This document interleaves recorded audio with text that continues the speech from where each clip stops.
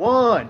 Fire it up, footballers. We are live with a very exciting rendition with True Marty. Marty is here.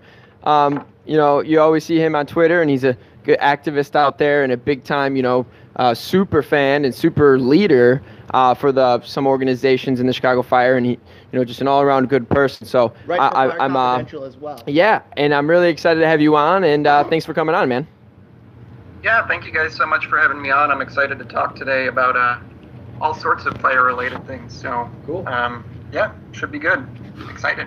All right, let's pull up this. So I saw you put out an Ask Me Anything tweet. We'll refer to that. We got the live stream going here too. Yep. So we'll be able those questions coming. So we'll be able to respond to the live chat. Where are we starting with, James? Well, right while I'm dilly-dallying, talk about Manchester United. Did they win yesterday? No, we're not going to talk about Manchester United. All right, well, this is something I kind of want to talk about. It's the newest news with the potential of Johan Kappelhoff, right? He was spotted in Madrid. Is that true, Marty? It is. I think Guillermo tweeted that out earlier, so that's about as solid news as you can get in Fireland. Yeah. But, yeah. We'll see what happens there. I would certainly not mind having him back. He's been one of my favorite players over the last 3 years that he's been here. He's been phenomenal at center back, and I know that there was some talk of trading his rights. He almost went to Cincinnati on draft day, and I know there were a few other options for him around the league as well. He seems to like the lifestyle here in the States. His family seems to like it, I guess. So it would be a wonderful addition and a good snag in a position that we need filling. So. Yeah, I agree. And I think right now, right, it's only been stated that he's just I don't think he's even practiced yet. He's just with them and traveling with them, and he's going to practice. So he's not officially re-signed, correct? He is not officially re-signed, and from what I understand, he was just on a plane to Madrid. I don't think he's actually with the team. They went to the Madrid Getafe match, which is on right now. So, yeah, we'll see what happens. There's a match on right now?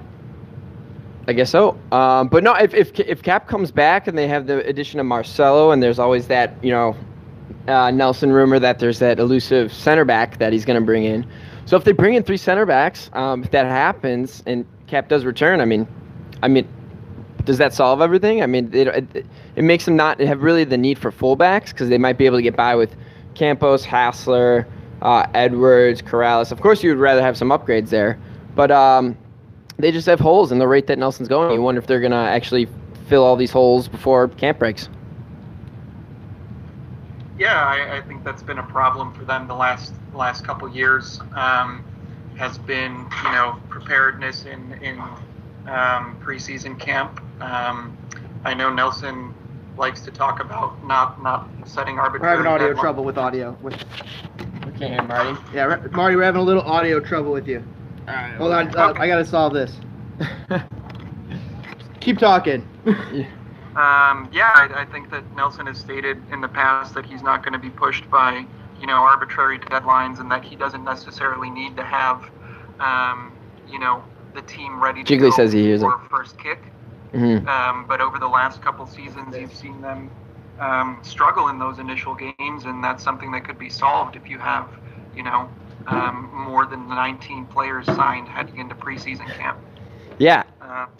So we'll see what happens over the next few weeks. But if they get some of these deals across the line, I think the team is in good shape. Not necessarily with depth, but if you sign Kappelhoff, I think you're going to have a pretty strong starting 11 come day one. I know Usted is almost across the line as well. Okay. From what I'm hearing, I think that they have a few small contract things to work out with DC about how much potential salary DC can cover. I know he's got close to $400,000 worth of salary cap hit. So once that's figured out, hopefully that solves our goalkeeping issue. Yeah, so you're right. If Cap comes in and maybe they get one more center back, you're right. They don't have the depth, but hey, the starting 11 could be good. And we've talked about this, off air. The front six looks really good with potentially Nico, Georgie, who's impressing at U.S. Men's National Team camp, Katai, correct me if I say incorrectly, Frankowski, right? Frankowski, and then you have Schweinsteiger and Dax, and then we'll see what happens with that back line, and hopefully, like you said, that goalkeeper comes in. But alluding to your earlier point, I mean, it is evident, and it doesn't make sense how you have this much of an incomplete roster going into preseason camp. I mean, it is so important, and if you have to overpay a little bit and go your evaluations, why not? Because I think there's innate value in bringing them in the preseason. And what can Pono really do with 18 dudes? I mean, you can't even scrimmage 11v11. So, I mean, you can do a lot with 18 guys, but I think you understand what I'm trying to say. But they need to build that chemistry, install everything from the corner kicks to what defensive block they're running to their tactics. And when you're missing all those guys, it takes a while to catch up. So hopefully they can, touch on the gas and sign some of these defenders that we've been hearing whispers about. And we'll see. Have we even heard any outside back rumors? I don't think so, but we'll see. Hopefully he can, get some signings in. For sure. With outside backs, I mean, it seems like they might be depending on Campos or Hasler to lock down that right back spot.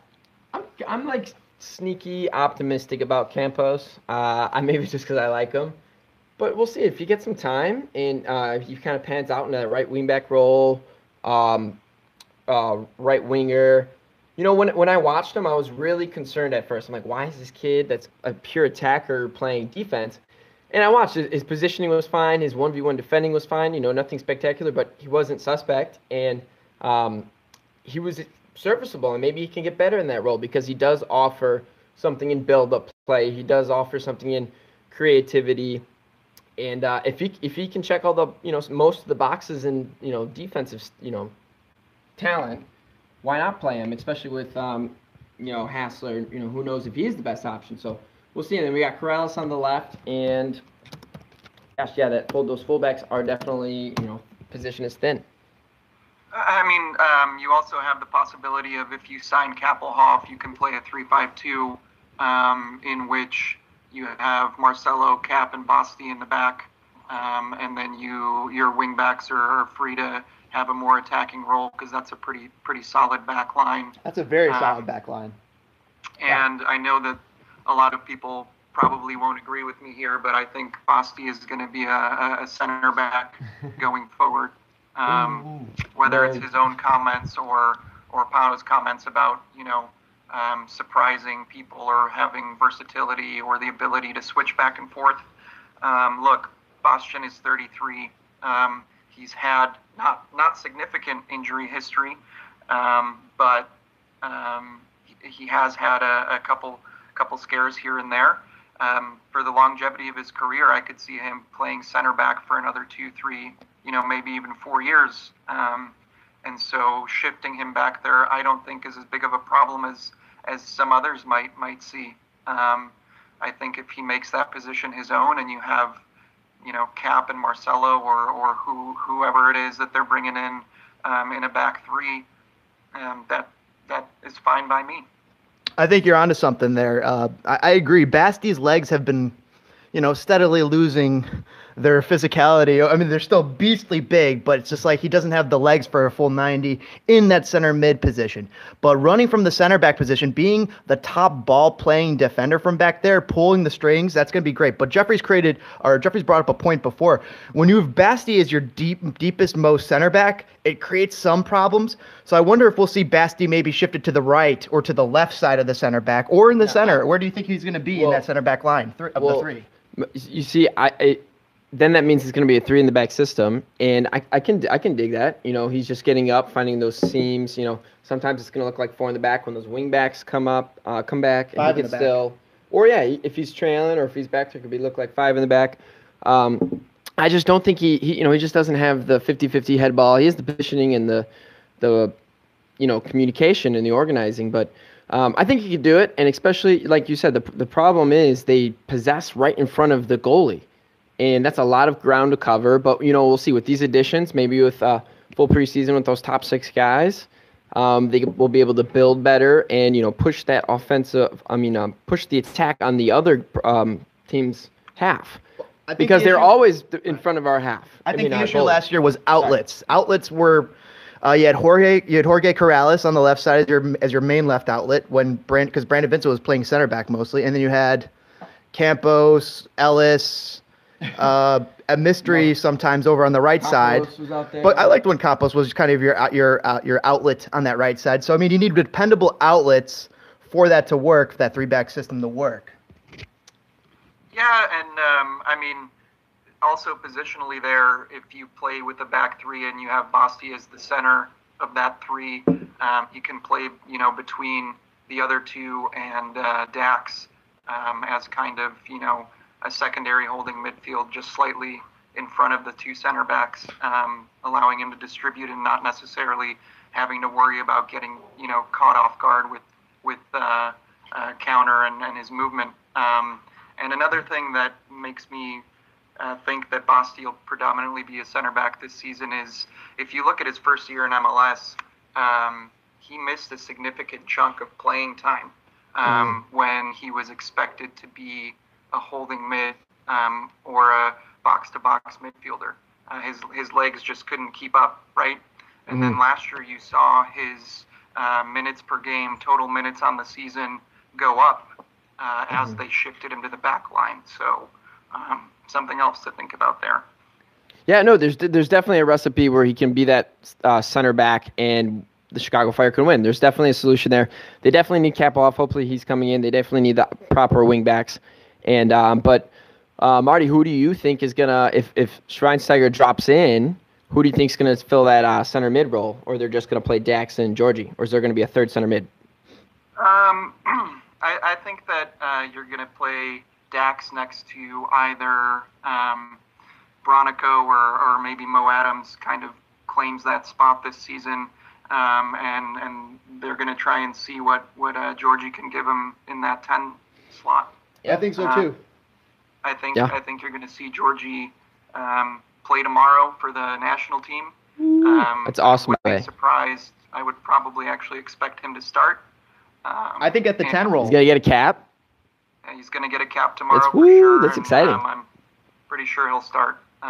So with that being said, we'll see where Berhalter plays him tomorrow. Wouldn't be surprised if he wears the 10 shirt and plays that role. So. Does that mean Bronico's a starter? We're getting some comments here. I was gonna read some comments. Hold on. Can I just comment on one thing? I mean, just with Brant Bronico. I mean, he had some good minutes. He had a good spell there. I want to table the Fire roster talk till later, though. So let's get into Section 8 here a little bit. All right. So let's we're going to table the Fire talk because we're going to dig into it. We'll get into a lot more of this because it's so fun to talk about. But I want to talk a little bit about Section 8. Let's rattle off some of these comments real quick. Jiggly wearing his Frankowski jersey. Says Cap is our best CB. That's awesome. Campos isn't a defensive player. Please no more. Margaret saying agreed. Philip says Basti is 34 and will be 35 mid-season. Yes, maybe that's why he's switching to center back. Jiggly calling him a sweeper like Lubos Kubik. Let's see. Came into a high-minute season for Slow Days with a great point. Basti came into the high-minute season from not playing for nearly a year, almost a year and a half with Man United, coming back from that injury slowly. Also says, if Bronico is starting, we are in trouble. Jiggly says Bronico's okay. I think Brant's okay. I think Brant's great depth. Maybe you don't want him to be your necessarily starter, but he could definitely push for that spot. Maybe you need some competition there. I mean, he's a serviceable midfielder, and given what the roster looks like now, and just the way in which MLS functions with their roster rules, you've got to have squad guys in there. Mm-hmm. So whether you like it or not, he works hard. He may not be the most skilled on the ball, but he makes up for it in other areas. And if you're going to play or try to play Georgie as a 10, and you still have, Katai and Frankowski on the wings with Nico up top, you've got to give and take. And if you're going to put Basti at center back, Bronico and Adams are your two partners for Dax. Yeah, absolutely. No, I agree. I absolutely agree. Well, where are we going, Jay? All right, we'll dig into some section 8. Let's pause for station identification. Welcome to Spitting Fire, everybody. Thanks for joining us live here in Chicago. Toss us a like if you enjoy the conversation. Toss a like if you enjoy having Marty on. Thanks for joining us this cold, brisk Saturday morning, and thank you to Marty for also taking the time to join us here. All right, Marty. So I wanted to have you on, talk a little about Section 8. I saw you having this awesome food drive. You did that last year. It was a very successful thing that was going on for the Fire Initiative. And so I also heard that there were some Section 8 elections recently. So there's a little bit I was just curious about. So Section 8, Jeffrey and I, when we first came to the Fire, I mean, we've been fans for over 20 years since the Fire started because we're big soccer players. But, we weren't season ticket holders till like a couple of years ago.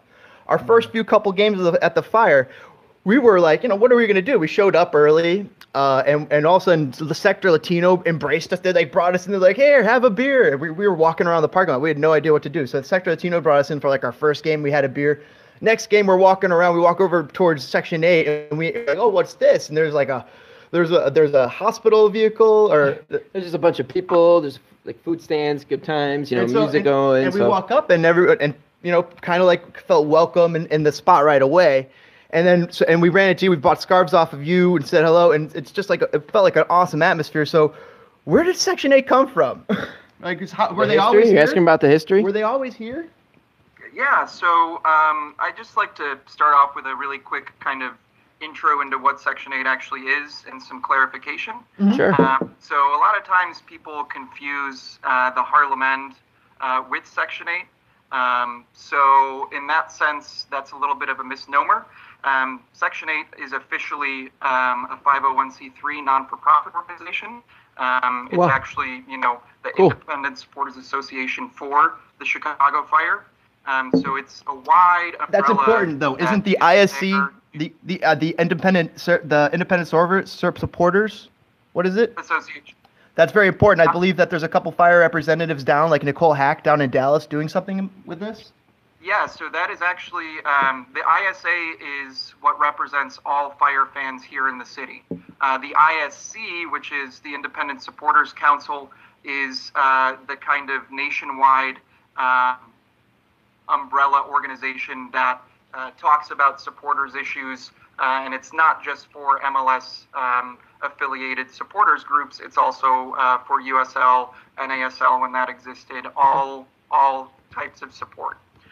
So when you talk about Section 8, it is officially a 501c3. We're talking about this organization that represents all fans, whether that's, Sector Latino, Banter Buddies, Whiskey Brothers 05, any of the people that sit unaffiliated in 117, 118, whether you're a season ticket holder in the club seats, up in the balcony, the ISA is here to support you and try to empower and affirm people's initiatives across the board.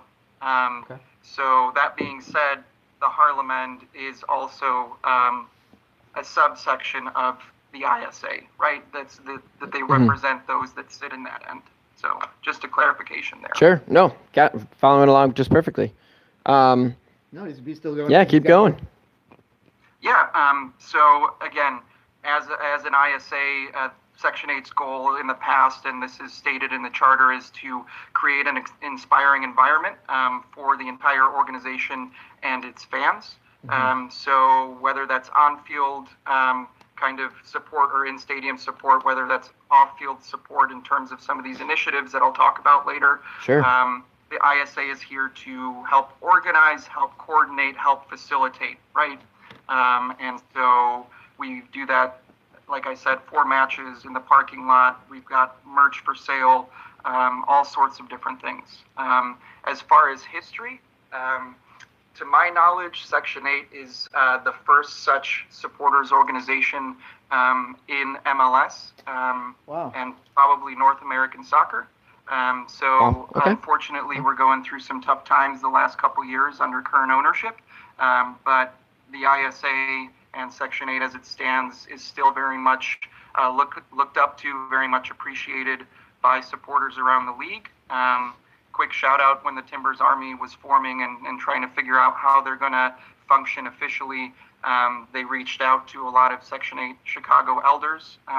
They used our bylaws as kind of a blueprint for what may work, what may not. And it's not accidental that Nicole and Scott and Rudy Gomez are, being looked up to at this year's ISC again. So that's kind of a little bit of background on the ISA in general. I can cover some more specific stuff if you have other questions. Yeah. So I got one. So if someone's coming to a Fire game for the first time and they walk past your little area, what would you tell them to do? First thing for them to do. Well, the first thing they should do is grab a beer from one of us. Good answer. Absolutely. Grab a cold beverage. Yeah, the North Lot has been a welcoming place, whether we're actually going into matches or not. And, we're more than happy to bring people in and give them the lowdown on what to expect. Hopefully that lowdown will include actually going into the stadium this season. We can talk more about that later as well. We missed you. We missed you. The players missed you. Anyways, anything else, Jamesy? What was your question on Section 8? Well, I mean, there's just the other thing I know that they do is they do stuff for away matches that's like very important. And I also know that Marty was saying something about like a big away match potential shindig or something, and that's one of the things that really brought him into the club. And a lot of people have spoken to that too, where they like went on an away match, had a blast, and just felt so connected to the club. So any more on that, Marty? Yeah, I think away travel has been something that is especially unique to soccer culture in North America. It's not something that other sports here in this country do. It's quite a commitment given, personal cost, travel time, the distance that we need to cover because of the layout of this country. And it's something that has been very special for me personally and my ties to the Fire. I had been going to Fire games for about a year before I went to Toronto away on a trip, and that was my first away trip in 2006, I believe. To the BMO? To BMO, and I instantly fell in love. I mean, that was the turning point for me, in which I said, literally on the car ride home after being dropped off from the bus at like 6 or 7 in the morning, I got home at 8. I called the Fire front office and I was like, wow, sign me up for season tickets. And wow. It's something that we've done very, very well in terms of traveling in the past. A few years ago, and those 7 people are now your new best friends. I've also been on trips where we have 850 people in Columbus, but no matter what, there's just this feeling of camaraderie. There's nothing better than having your back up against the wall because you're in a place that's not your home, but you look around and you have your brothers and sisters by your side, and it's a beautiful feeling, and it's something that I think has gone missing over the last few years. It's hard to get people motivated to travel when the team is shit and when the front office treats you in the way that they do. Yeah. And so a very a watershed moment for me this season would be to do one really big away trip. Cincinnati has come into the league, and I went there for the Open Cup match against them, and that was a beautiful experience. They've got a great stadium. They've got a great thing going for them down there. Don't they pack the stadium? Like, don't they come out? They do. They typically sold out that Open Cup game, and it was quite the atmosphere. But the group that went down there on our side gave them a run for their money as well. I remember Cincinnati fans coming up to us after the game, and they're like, Section 8 is something that we've looked up to. We've always remembered your trips to Columbus, the way that you guys travel, the way that you guys conducted yourselves, speaking about that match in particular. So it would be beautiful for me to see a huge away trip at least once this season. So I'm going to work towards that, and hopefully we can subsidize that as an ISA and encourage that on a wide scale. Got some comments here. Margaret saying, we're going to Cincy. Jiggly saying, away trips are integral to making fans feel like they're a part of something. Totally agree, and that's what Marty was saying. And you just feel connected there. We haven't done it. We lined it up last year ourselves. It didn't work out for us. But we make that happen for us soon. For us, what brought us into the Fires, we're big soccer fans as it is. We support the EPL. We're Man United. Jeffrey walked out on the field with them way back when, so we feel like a deep connection with them. But long story short, we were with our buddy Patrick, and he was just like, hey, I'm a season ticket holder for the Fire, and he just said, you should do it. Just get one. And then we thought about it, and we're like, yeah, we should support our local club. We're getting older. We can afford it. And so that's what really brought us under the fold of season tickets. Yeah, we both love soccer, and it is fun to watch. I mean, what was it, the 2017 season that, they had some success, and winning football's fun to watch. So, hopefully, like we said earlier in this episode, Nelson can figure out that back line. Yeah, we'll get into that. What should Section 8 mean to the casual supporter, to the non-member? Are they able to get tickets through Section 8 sometime? Should they ever walk over to the Section 8 section during the match if they want to, like, rah, rah, rah, cheer louder? Yeah, so again, if you're talking about Section 8 as the organization, as a 501c3, we're actually not allowed to have members. So there is no official membership for Section 8. If you mean sitting in the Harlem End, I think everybody should come, check it out if we're back there this season. If we're in the stadium, come check us out, come sing, come wave flags. Everyone has something different that they bring to the table. Whether it's, creating two poles, whether it's showing up and shouting and singing, what are two poles? Flags, waving scarves, the countless hours that go into making banners and tifo displays. There really is something for everyone. So don't be shy. Come on out. People treat you well in that north section, and that's not to discourage people from supporting in other ways. Sector Latino and 101 and Banter Buddies do a really good job of providing atmosphere as well. Hopefully that'll be something that is brought back this season. I know you guys want to talk about that in a bit. Yeah, definitely. But if the Harlem End isn't your thing, there are other options. There are, we have a lot of longtime supporters that are now sitting in club seats. We have longtime supporters that are up in the balcony, in the corner kick section. The whole stadium is part and parcel of the community and the atmosphere we're trying to build. So just get involved is what I would say, and there's something for everyone. There's a niche that you can fit into for sure. You mentioned two poles. What are two poles? Literally just banners held up by two poles. The tifo, which is Italian for something. Yeah, it's funny. People have asked us before, why don't you sit in Section 8? And we're just like, we kind of just like watching soccer, I really like, especially when I go, like I get so zoned in and geeked about the game. Like, of course, I love, when you guys are, who's the best and all your guys' chants, of course I banter on with you guys, and but yeah, like you're saying, there's many different ways to consume the Chicago Fire, and hopefully everyone explores all those avenues. You guys are saving yourself some time for sure. You don't have to watch the replay because you catch everything live. So I've got my back to the game for. How was that?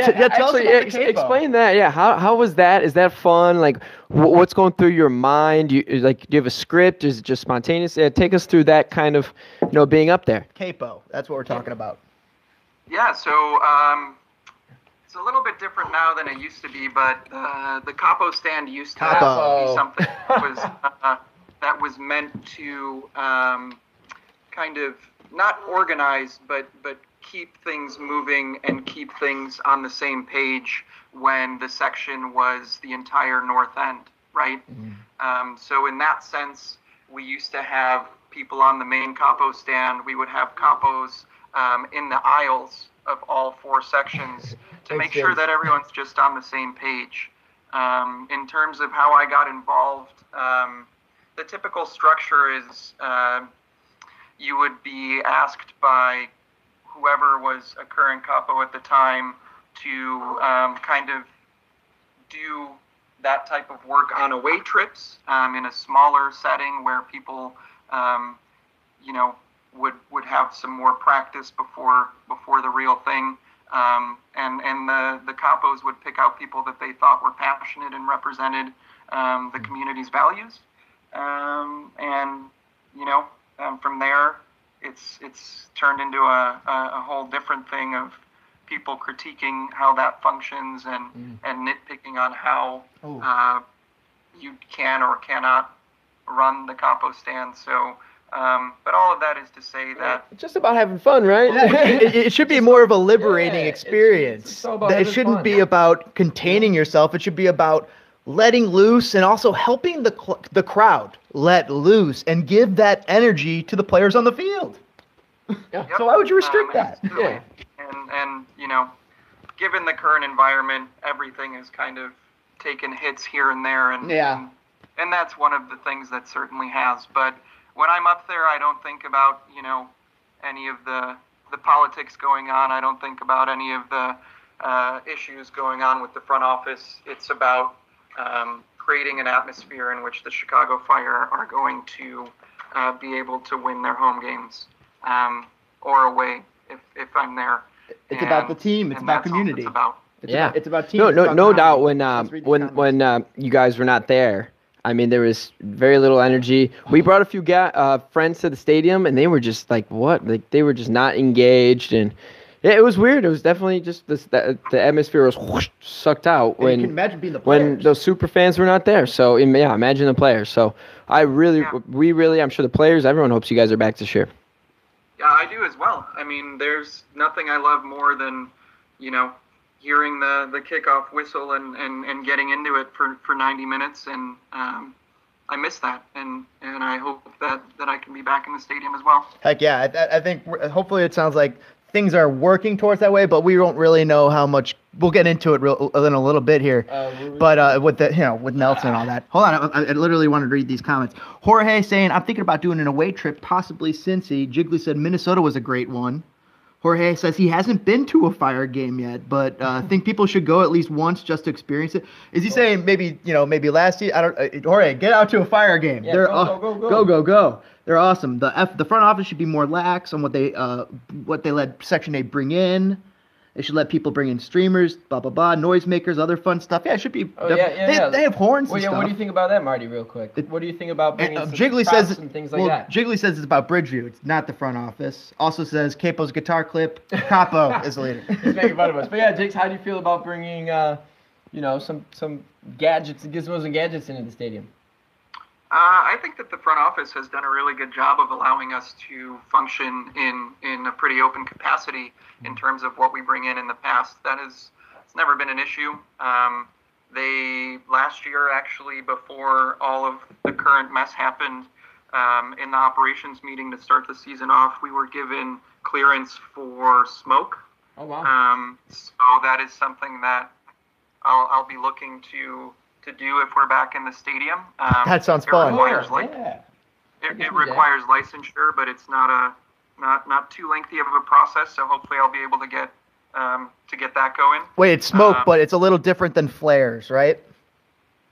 Flares will never be allowed into MLS stadia based on the league's rules. Unless you're in Toronto. As well, given the fact that they're incendiary devices, Bridgeview doesn't allow for those.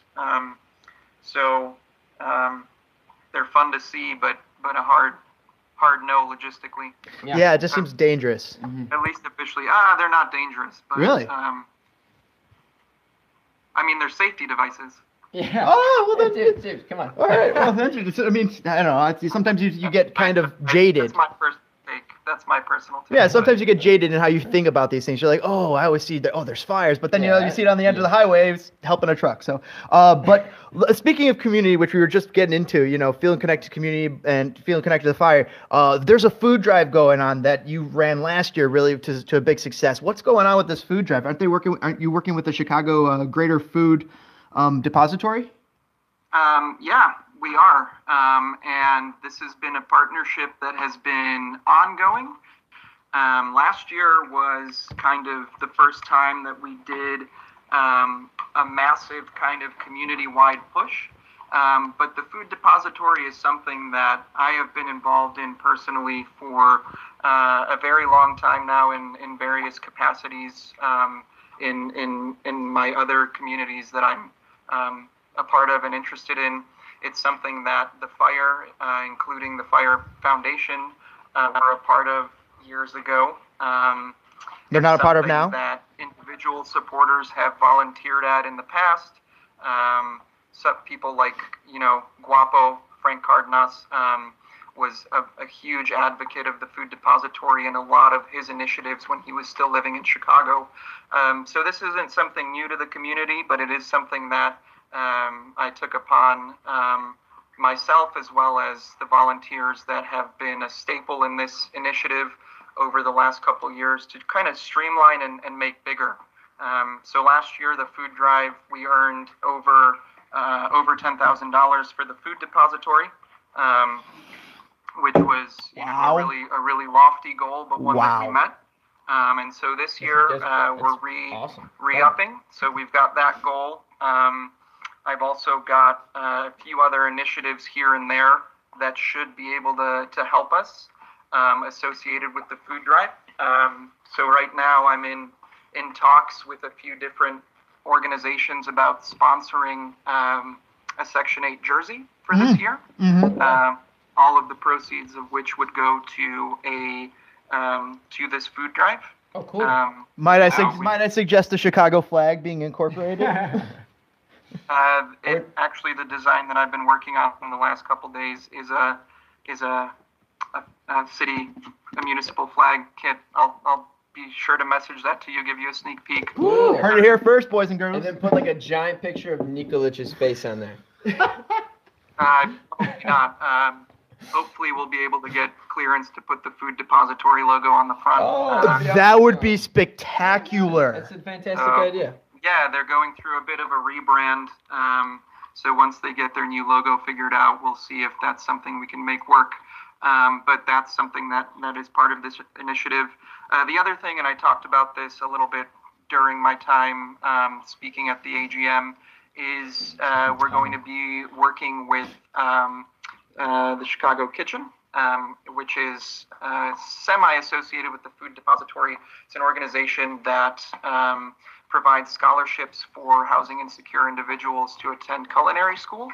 And I would like the section to sponsor one of those individuals for that scholarship, as well as provide season tickets for them. And that's something we're working on. Wow. That sounds like a really cool initiative too. Giving somebody a job. And it sounds like you were trying to help them up with potentially with like a job after they graduate, something, potentially set up themselves up in the future. This sounds like a cool little initiative. Yeah, we have a lot of wonderful individuals that are business owners and season ticket holders in the food industry. So hopefully we can get that going for them. So we'll see. There's a lot of cool stuff. Where can you find this information? Where can you find this information? Where can we find this information?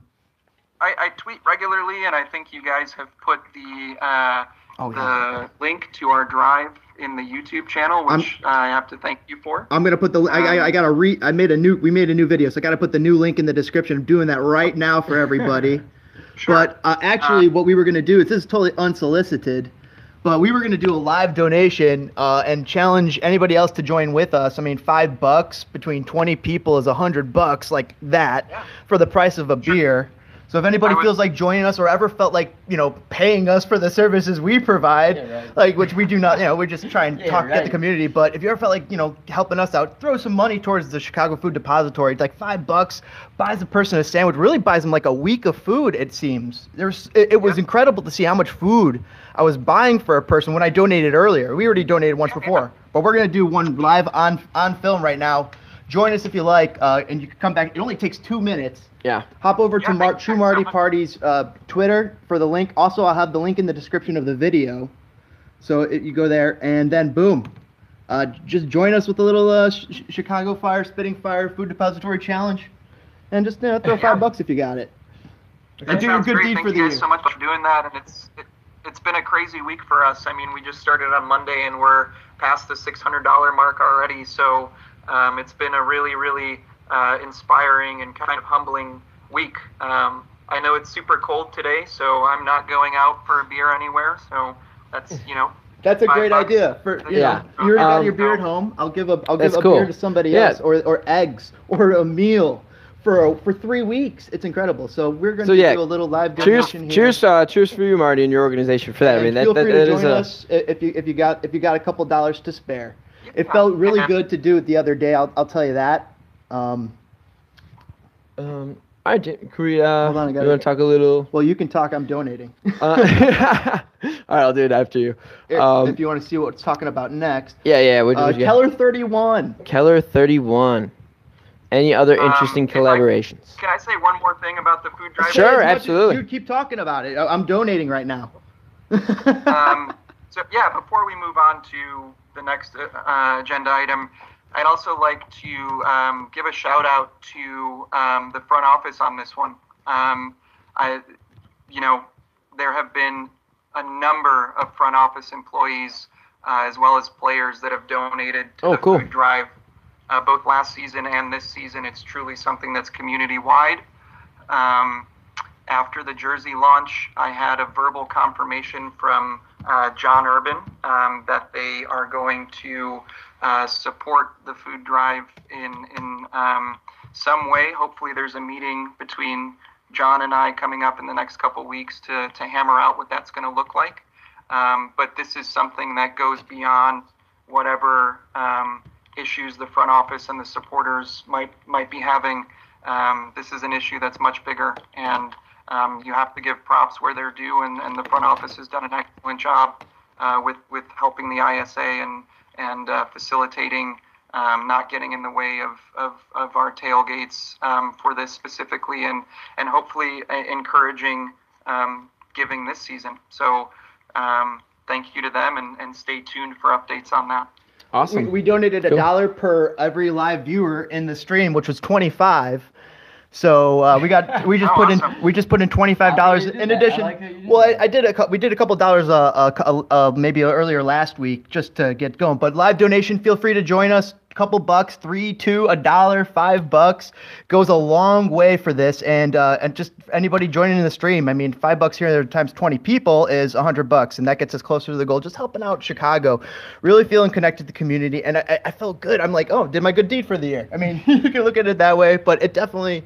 I mean, did 2 already, but it felt so good to give the gift of really to help a child, to help a child that's in trouble with food, and that's all over Chicago, and especially on a cold day like this, you need to have a nice set of eggs and a bacon breakfast and all that stuff, and some people don't have that, Maybe and so $5 of my time is nothing to give to these people. So I'm glad to help, and we are glad to help you out there, Marty. And we have the link in the description. Feel free to join us live or not live if you're watching this video after the fact. Feel free to join. We'll have the link in the description for the Chicago Fire Food Depository and the Chicago Fire's initiative put on by Section 8 to help out the community. All right, I'm ready. I want to talk about some fire. Right? We're almost there. Kelly, wait, did you talk about Keller 31? Keller 31. That was really cool. A Bastian Schweinsteiger beer. Yeah, that was a very, very fun project, something that I'm super proud of from last year. That was probably my favorite part.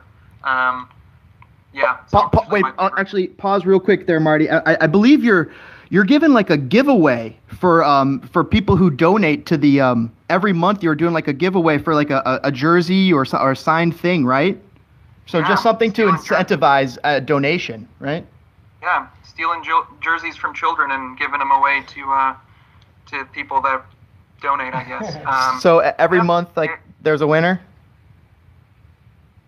Yeah. I've been, people in the community have been very generous with gifts. I have a little bit of a jersey collection myself. So just to incentivize and keep it, fire-related, this month's prize is a Blanco signed jersey from a few years ago. Oh, that sounds awesome. Fun. That sounds awesome. So just another incentive to help out. $5 enters you for a little drawing, but really it's helping out the city of Chicago and our community.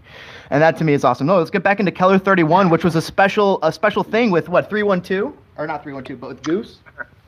With Goose Island, yeah, it was actually a continuation of an earlier partnership and collab. So we sat down with Goose Island prior to the Fire's 20th anniversary, and we brewed a black lager with them, and it was our 20th anniversary lager, and that kind of partnership. And then I sat down with them a few months later, and they said, what do you have in mind? What can we do next? And I said, this is a totally bonkers idea, but if you guys will entertain me in this meeting, you can say no, but let me give you my spiel. And basically just sat down and said, we have a World Cup winner who comes from a land where beer is, more prevalent than water. Deutschland. We're never going to have, and not just us, but MLS will probably, it'll be a while before we have another player of Boston's quality and caliber. And I said, we have to do something.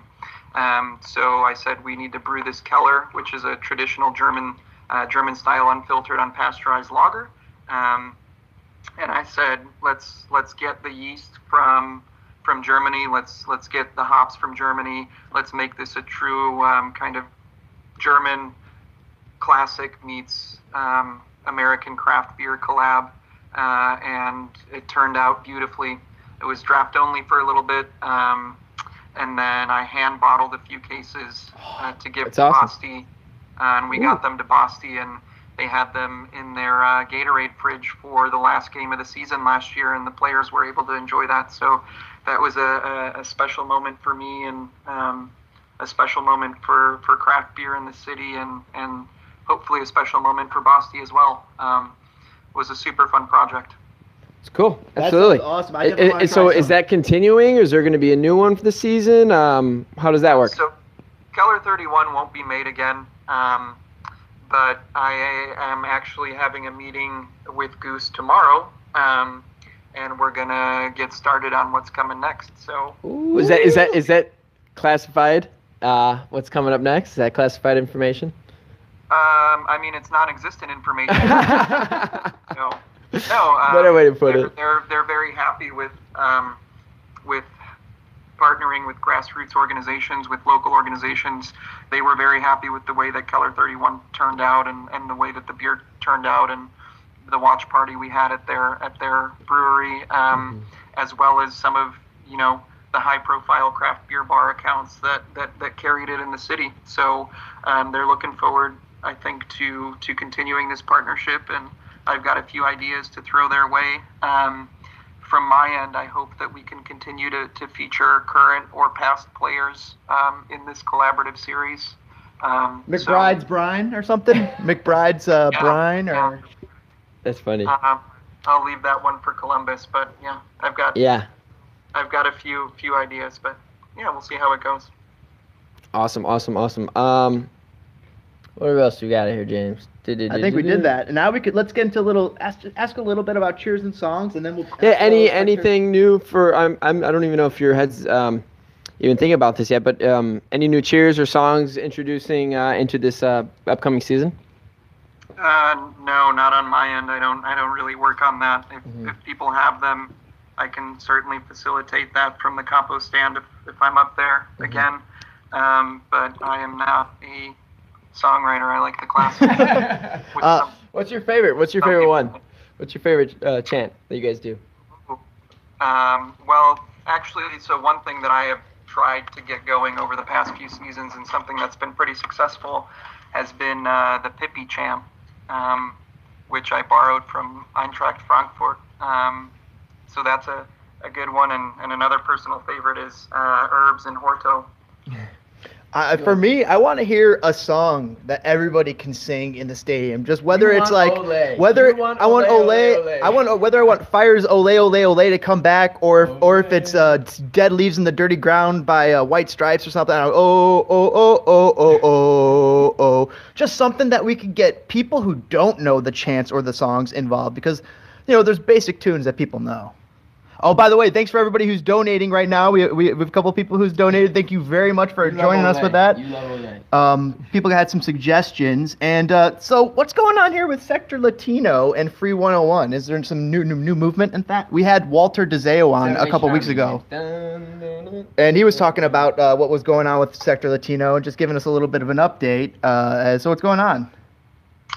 Yeah, I saw that you guys had Walter on, and he can give a lot more insight from Sector Latino's end than I can.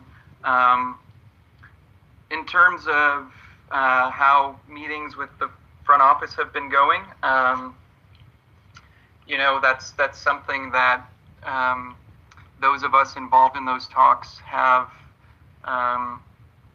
We've been adamant about not necessarily sharing what's going on in those meetings until things are finalized. Absolutely So I probably won't be able to give too many details. Understandable. I will say that there have been some things that we have worked out positively. That is a credit to both the front office members and the community members outside of the front office that are involved.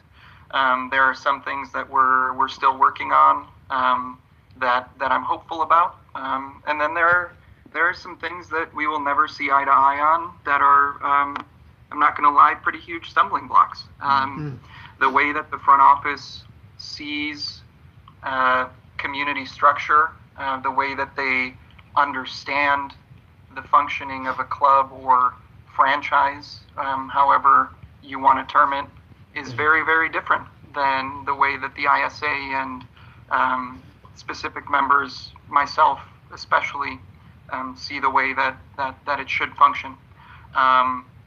But could you imagine bringing in a member from El Tri and not having Sector in the stadium? Like, wouldn't that be just a positive? And like, you keep bringing up the word community. Wouldn't that just be an easier way to establish community? I mean, so again, they are missed for sure. Yeah.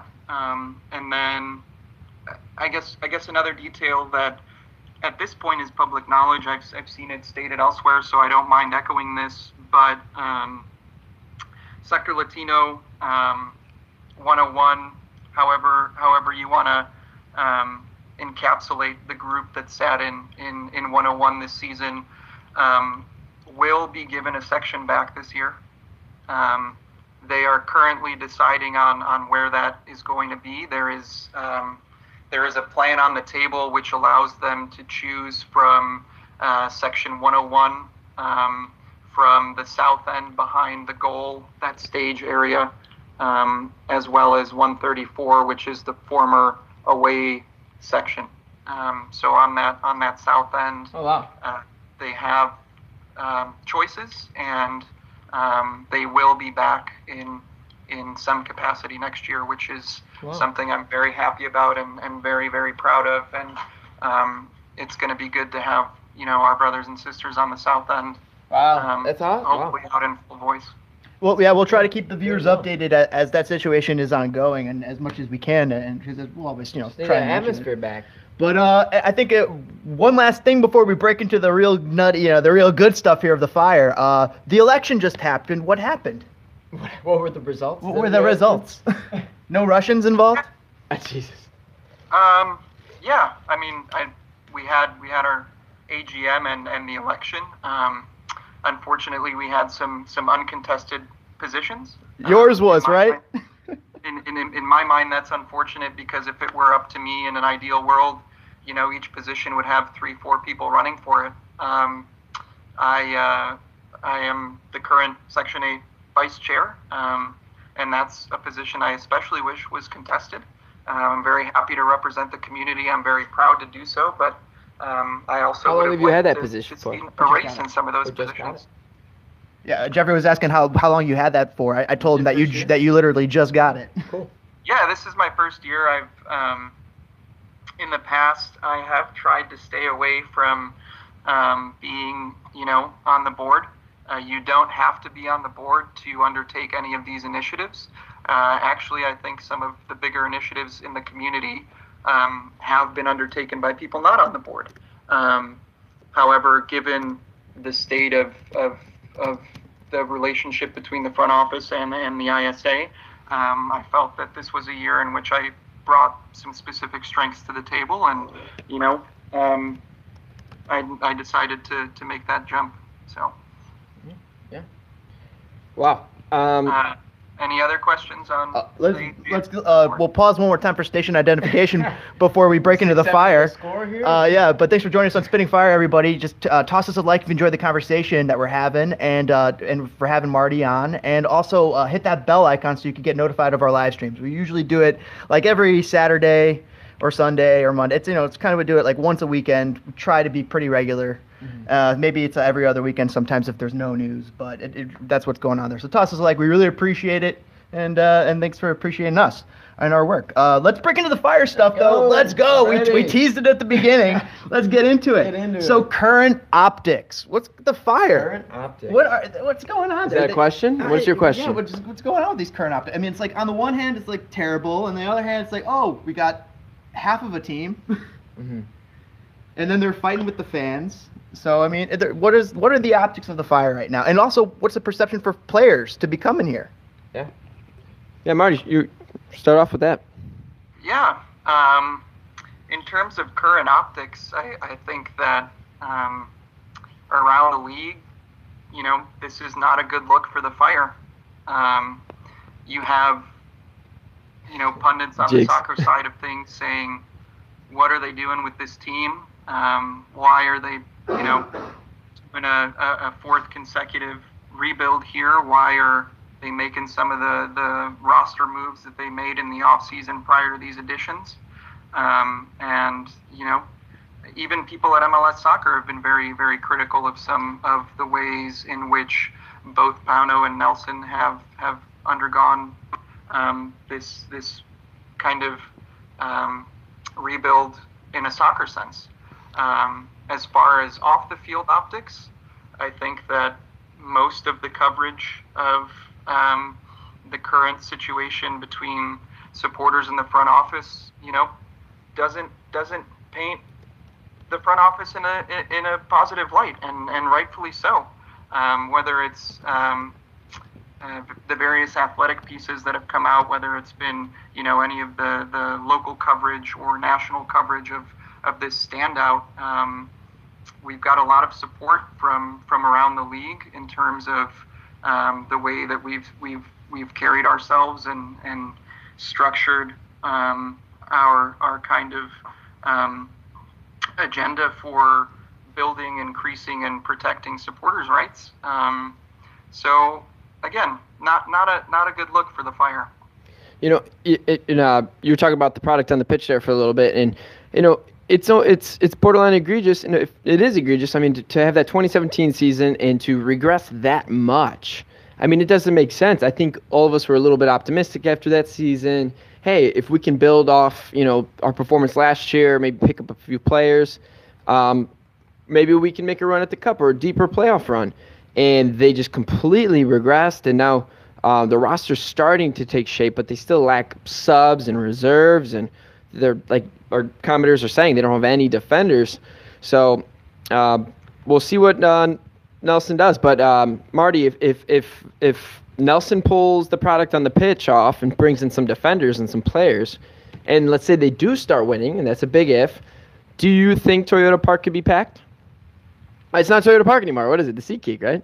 I think Nelson has specifically said in the past that the stadium was not empty because of boycotts, that the stadium was empty because of performances on the field. So we'll see how true that statement is. But I hope there are sellouts at SeatGeek Stadium. It's a wonderful city. It's a beautiful club. It's a wonderful community, and I think there's a misconception that somehow these talks and this standoff between the front office and the supporters diminish our love for the club. And, that's not true at all. Mm-hmm. I think that every single individual in these talks, every single individual that has made a conscious choice to avoid going to Toyota Park and SeatGeek Stadium, every individual that has made a very difficult decision of stepping away from years and years of being a season ticket holder, A lot of people. That decision was not made easily. And it's my love for the club that brings me to these talks and has brought me to these decisions. And I genuinely hope that, we win the double this year, and, run the table. My biggest hope, my biggest dream is to, go on an away trip to Jamaica or Trinidad for CONCACAF Champions League. And that would be incredible. It's my dreams for success that fuel a lot of the other actions. I think that supporters are an integral part of the way in which a club succeeds, and that's my hope, and that translates onto the field. So in no way, once the starting whistle blows, no matter who is wearing the shirt and the crest, I hope we win 5-6-0 every game, and that hope has never gone away. Let's say Kappelhoff does return, and the way the roster is currently constructed, would you be more suited? Of course, this is just us bantering here, but would you prefer the 3 in the back system? Would you prefer the 4 in the back system, or does it really just matter again what Schweinsteiger wants to play? Yeah, I think those are some very poignant questions. I think we've seen in the past that Pauno isn't afraid to switch up formations, right? Even mid-game. Yeah. Whether or not there is a rhyme and reason to those tactical changes is another question. But personally, I don't mind playing a 3-5-2. I think it's been a successful formation for various clubs throughout the league. Mm-hmm. I would be interesting to see them play that way. I think it would be positive attacking soccer, and that's something that with our front six as it stands we can pull off, and hopefully it's a joy to watch. Mm-hmm. Winning 6-5 still gets you 3 points, right? Absolutely. And you talked about Pauno a little bit. Do you think Pauno is do you think he has learned? What do you? Let me put it this way: what have you seen differently from Pauno from day one to now? Have you seen him progress tactically or anything like that? What are your thoughts on Pauno and going into his 4th year?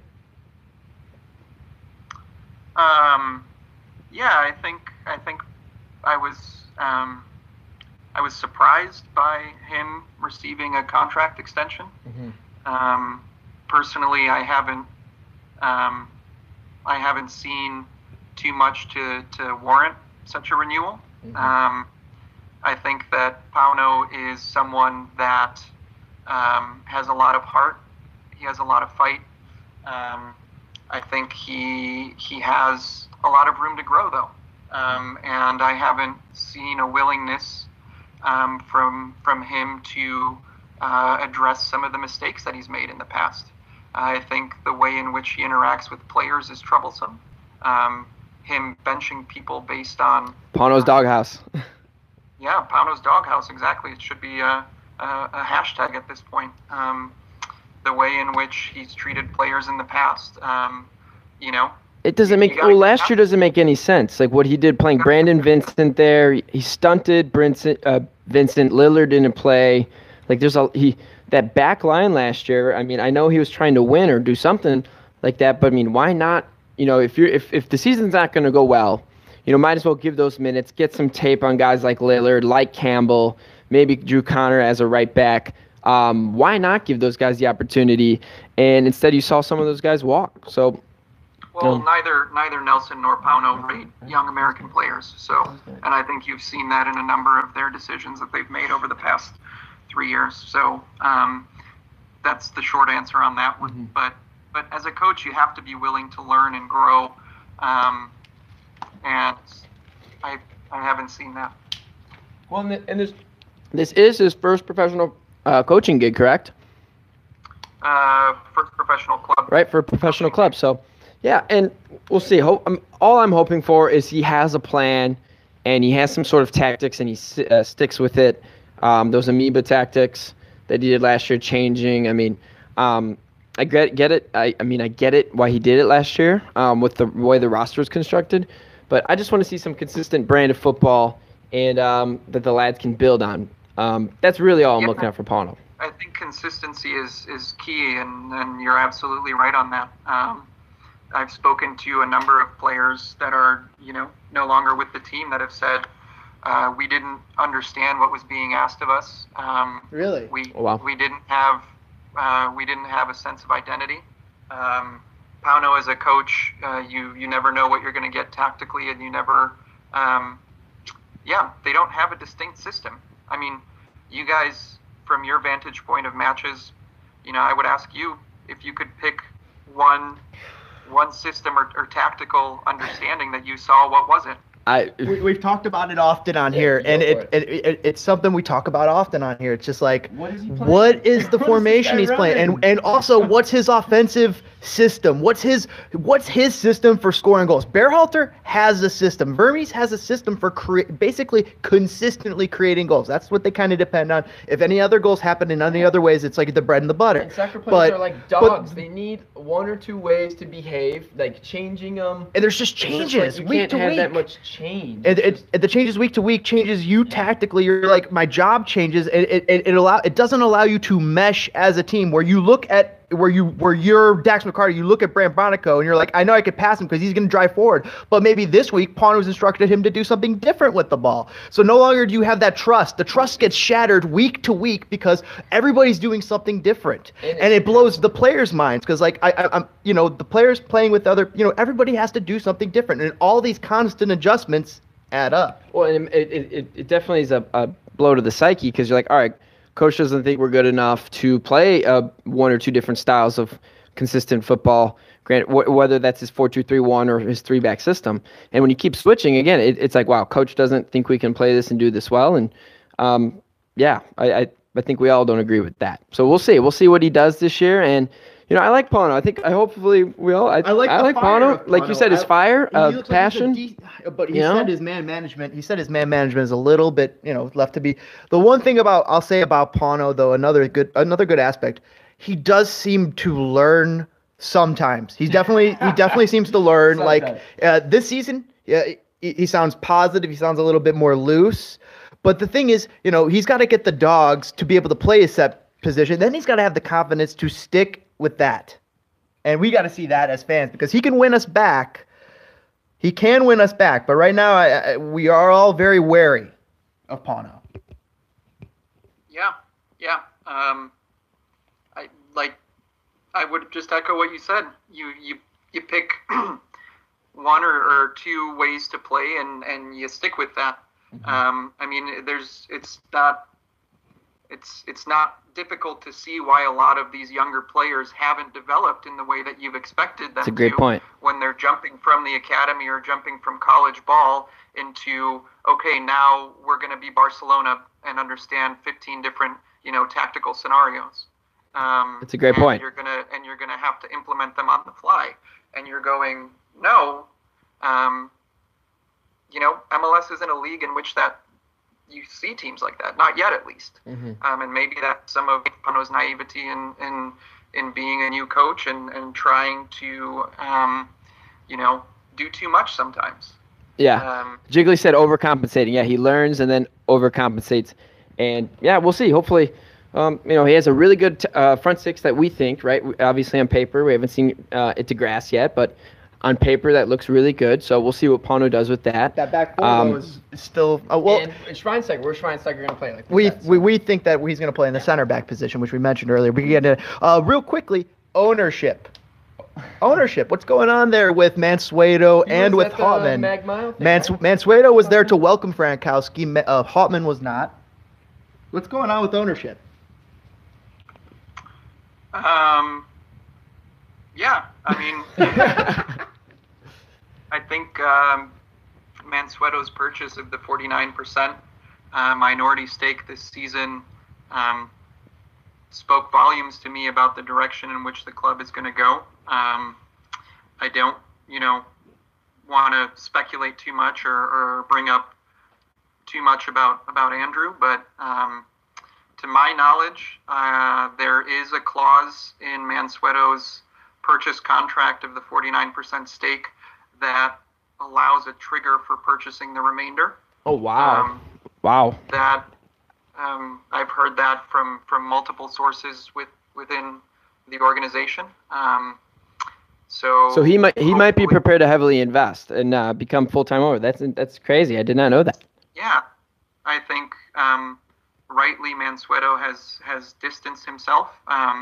He hasn't given any public interviews, to my knowledge, and I understand that. I think that if he does buy a controlling stake, if you look at his past, Mansueto is not someone that invests in failing products.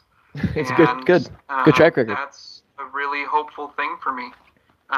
So we'll see what the future brings. I think you guys, as well as the wider community, know my stance on Andrew Houtman and his ownership. I don't need to necessarily repeat it here. Yeah. But I look forward to the future. Do you think there's the possibility of Chicago Fire being very popular here in Illinois? Do you think that's ever reached the popularity of maybe a Galaxy, which you see SKC? Do you think there'll ever be there could be that big of a following here in Chicago? Absolutely. I mean, we have so many untapped soccer markets here, or soccer sub-markets. I think that, I know you guys want to get to it a little bit later, but I think once you get out of Bridgeview, it's not. Let's get into it now. Yeah, sure. It's not the problem. It's not the only problem currently. Mm-hmm. It is a big stumbling block. I think that if you're in the city proper and you're winning trophies, winning brings people out. I mean, I'm not an avid fan of other sports, but you saw it with the Hawks. You saw it with the Cubs. You're seeing it inversely with the Bulls, a team that I grew up watching. Yeah, no one's going. Here's the thing about that. Chicago is a different kind of sports market where teams, in order to be relevant, they got to be good or have something going for them for the future. In Chicago market, there's other markets which are, kind of used to not winning all the time. The Memphises, the Cincinnati Bengals, the Browns, these clubs which, not perennial losers, but aren't perennial winners. Like they haven't been treated to Michael Jordan for 6 seasons, although they have LeBron over in Cleveland. But just like Chicago fans are kind of spoiled, and they demand more because of that. I think they demand more winners and more winning for relevancy, and that's kind of a thing you need to have in Chicago to be a successful sports franchise. That's what the White Sox are kind of trying to capitalize right now with their rebuild. But yeah, I agree. I think it's the third largest market in America, right? The demographics there, and the experience surely is there. And there's tons of, like you said, football fans here in Illinois, and specifically the Chicago suburbs in Chicago. And they need a winner to support, unlike the Rockford Ice Hogs, which will get the community to come out to the games. They always are packed games just because the community feels such an affinity for the Rockford Ice Hogs hockey team. So, because I've been to a few of their games, my buddy lived out there, and we would go to the whole community shows up, whether or not they're winners or losers.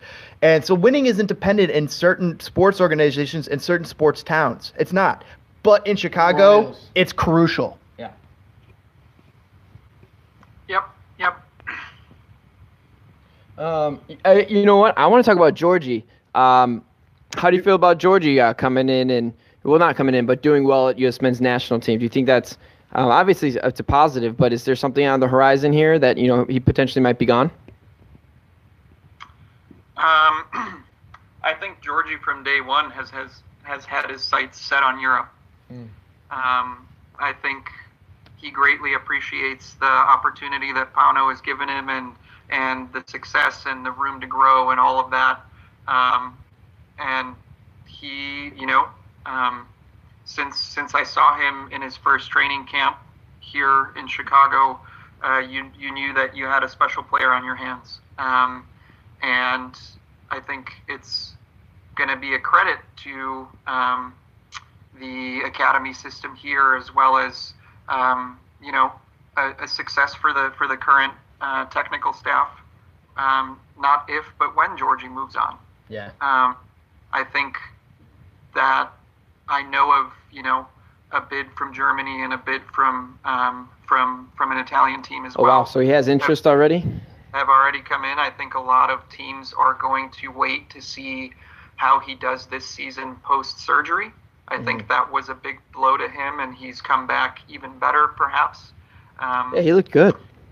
Yeah, so we'll see tomorrow how he does in his first cap.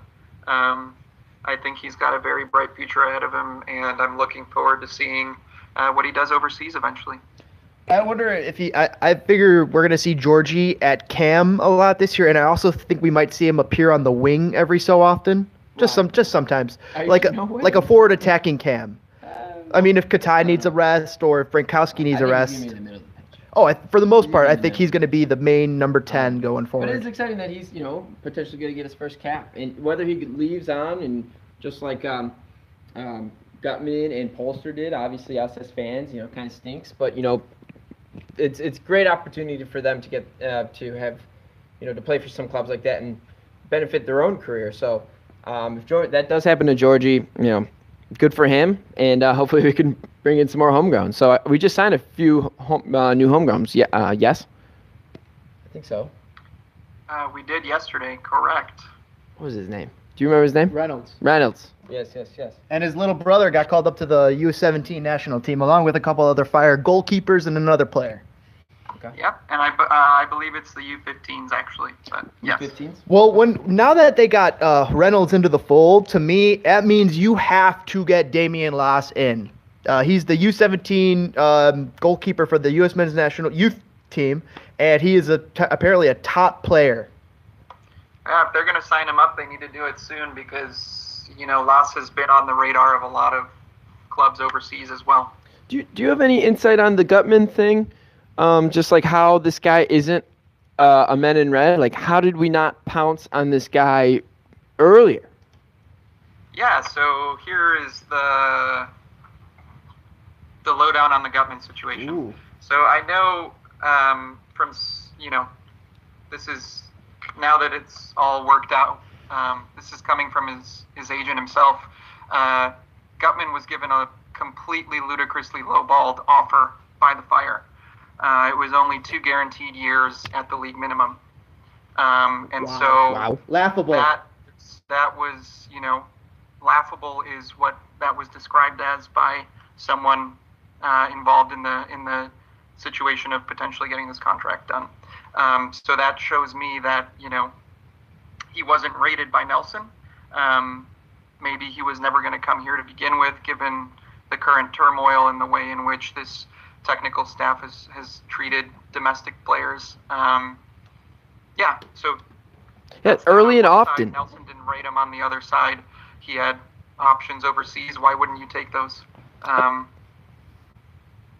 Yeah, absolutely. Early and often, we need to be signing these homegrowns, and giving them some more opportunity. And this is a big complaint of yours, not having the USL affiliate. What are the big teams that have it, right? Toronto, right? They're growing some kid. We just grabbed one of their kids, right? That was playing in the USL. You always confuse I'm sorry, Red Bull and Toronto. I always do. But still, I mean, not having that USL team and signing more homegrowns and it's something that should happen more. Nelson doesn't feel that way. So, I mean, he's stated in the past that he doesn't believe that a USL side is advantageous to the Fire, which is completely understandable. But if you're not going to go that route, you have to be able to build rosters in other ways. And he hasn't necessarily shown that he can do that. It's been a very mixed bag in terms of trialist and draft trying picks to build the squad otherwise, right? For every Frankowski and Kaplehoff, you have your Del Grecos and Arshakians.